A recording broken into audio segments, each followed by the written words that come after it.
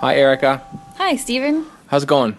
Not bad. We're not watching the Super Bowl. No, I have no idea what's happening in the Super Bowl right now, which is, I think, for the second year in a row is the case. Last year, I tuned in to watch the halftime show and only the halftime show, almost to make a point. And then once it was over, I turned off. What was the halftime show? It was Katy Perry. Oh, of course you tuned in to see the halftime show then. Because I'm a legitimate fan of Katy Perry's music. An innocent, legitimate fan of Katy Perry's music. I know. So I wanted to see what happened. I am aware. This year, It's Coldplay. It's Coldplay. But this year, we decided that we would do something different. And this is the counter-programming angle to this. In that we're watching television from 1965. Five? Yeah, we're in 65 now. And we watched episode 1 of The Romans. Yes. Which you didn't even know last week when you said you don't even know what it is. You saw the slave traders, and you said you didn't want to know. I didn't know what the slave traders was part of. I guess it makes sense. I don't think I have seen The Romans before. Okay. If I have, it was when I was little and I don't remember it. Nothing about this ring any bells as far as visually seeing it. But I do know an awful lot about the Romans because it is one that is often lauded by people, and it's suggested to be a starter one for people who want to learn about the First Doctor. Okay. I've heard that from several people just because it's easy to watch and accessible. 4 parts. Yep. That is a big thing. So I know a lot about the story and a lot about what happens to the characters. So I won't spoil a lot of that here, but it doesn't feel quite as fresh and tantalizing as some of the other episodes have. Okay. Because I really did not know what was going to happen in the last few, and here I kind of do. But it's fun in another way because I know the gist of what's happening, but I've never actually seen it play out in front of my eyes, except for maybe some clips here and there, but nothing so far. So yeah, it is interesting to see what other people have talked about and the way they have interpreted things, and for example, the scene with. The scene after the hair combing scene. Okay.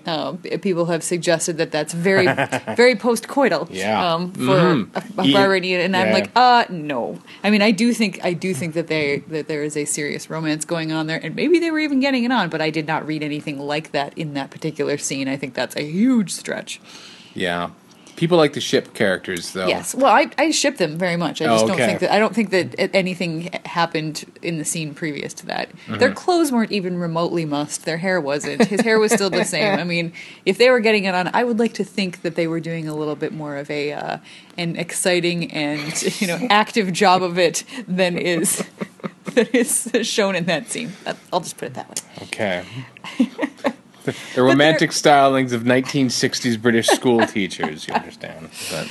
Hey, I'm just saying. Okay, all right. But they're definitely very familiar with each other when she's combing his hair. I agree that they're very close.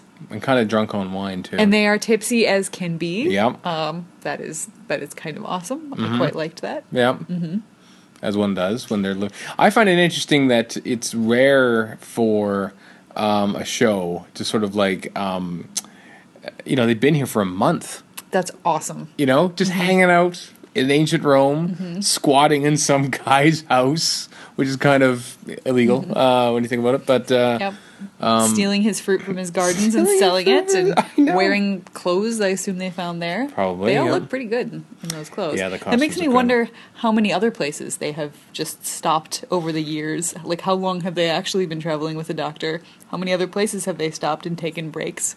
Perhaps back in the Susan days, maybe they did that. Well, you'd have to look at the, because each story sort of leads into another for the most part. That's true. You probably look at in between the Reign of Terror and Planet of Giants. There's an actual gap. It actually one ends and the other begins. So maybe all their little their offshoot adventures happen then. Could be perhaps. How do you think? Poor Vicky though. She just says, "Oh, there's lots of adventures and stuff. Come and be in the TARDIS. We'll show you neat and interesting things." And then they land her in ancient Rome for a month. And she's just stuck at a villa with a bunch of fuddy-duddy grown-ups. Yeah, just the worst. They probably don't even let her drink much of the wine. Probably not, because she's just a child. She's, there's no other kids her age that are around.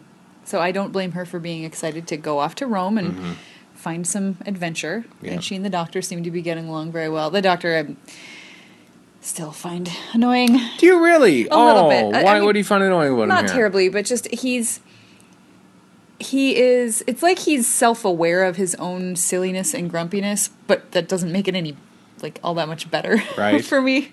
He's still like his reasoning for excluding Ian and Barbara from coming to Rome with them. Yeah, there's that, and I don't know, just his whole kind of attitude in that opening sequence. Like, he goes from being happy-go-lucky, laughing at the foods that they have had. Like, that was kind of a nice scene where he's like, oh, this was wonderful, that was delightful, baked pomegranate, hooray, hooray, whatever. And then he is talking to Ian, or maybe that was even beforehand. I'm getting things mixed up already. That's right. And just the answer to Ian's question after he had gone off on another tangent and then getting annoyed with Ian for not keeping up with him. Right. And I admit it's kind of funny writing, but it's not something that I appreciate character-wise. I mean, it's a good character moment, but it very well develops a character that I'm not in love with. I know. This was written and produced and intended to be a comedy, full-on comedy. Yep. And Doctor Who. It works as such. And sometimes they kind of like that scene that you mentioned, the very first scene of the episode between the two, actually, they sort of make the Doctor kind of look weird for the sake of a joke in a way. You know what I mean? And I mean, actually, I think the bit that kind of bothered me the most was the part about the Doctor getting all touchy about going to look at the TARDIS. I think it is perfectly reasonable for everybody to want to check in on the TARDIS. Have they forgotten all that nonsense with Marco Polo? The TARDIS can be moved. It can be moved. And so I feel like the Doctor, who is supposed to be kind of a smart cookie, is being kind of dumb there just for the sake of the sake of the story. The comedy. Yeah. And I mean, well, I don't even know that it's for the sake of the comedy. The fact, I mean, they could have just as easily said, well, we just checked in on the TARDIS, everything's good, let's keep relaxing here. Yeah. That just seems like a strange thing to add in just for the Doctor to be annoyed about it. You're poking holes in the little... Yes, I am. I'm poking some holes. I mean, don't get me wrong, I'm enjoying this. Okay, that's good. So am I. So I'm liking it so far, but there are still... I keep waiting for the Doctor to win me over, and he gets better all the time, but then there's backsliding. What do you think about William Hartnell though in this? He's. I think he's enjoying the heck out of it. He so is. It is. I love watching him in this. Which makes it much more fun to watch. I think he likes sinking his teeth into having a little more to do than just be the touchy Doctor. And he's great at comedy because he was in a few comedies before this. He was in The Mouse that Roared with Peter Sellers, for instance. Really? Although playing pretty much a serious part, I think, in it. Sort of the gruff soldier, because he was known for that. Right. For that being a gruff soldier. And so for him to sort of be doing comedy, I think was probably a great relief to him. Getting to play a different side of his skills. I like the line that I never noticed before about, when he's lying about the...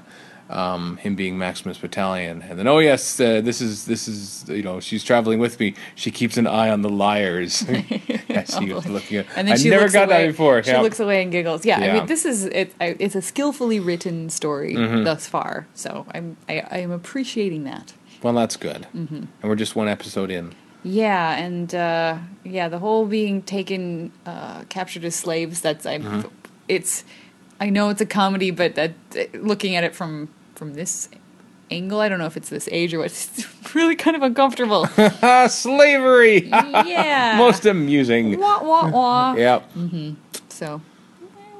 Well, we'll see where it goes from here. Yes, we will. We will see where it goes from here. Yeah. We will do some more podcasts tonight. Yeah, we'll do more podcasts. Tweet us at Lazy Doctor Who. Maybe we'll do some more of the feedback. I think we caught a couple emails in the last week or two. Unlike the first one that we read, which I think was like 4 months ago, we read that out on New Year's Eve. I know, that's we'll true. be a little quicker this time. Yep. Ask us questions, comments, whatever. We have snacks to eat while we're watching Doctor Who. We'll Yes, talk about that snacks next and time. sushi. Yes, eating sushi while watching the Romans. It's an internationally flavored Lazy Yes. Doctor Who night. Yeah, had I thought about it, I would have said we should go for something a little more Italian.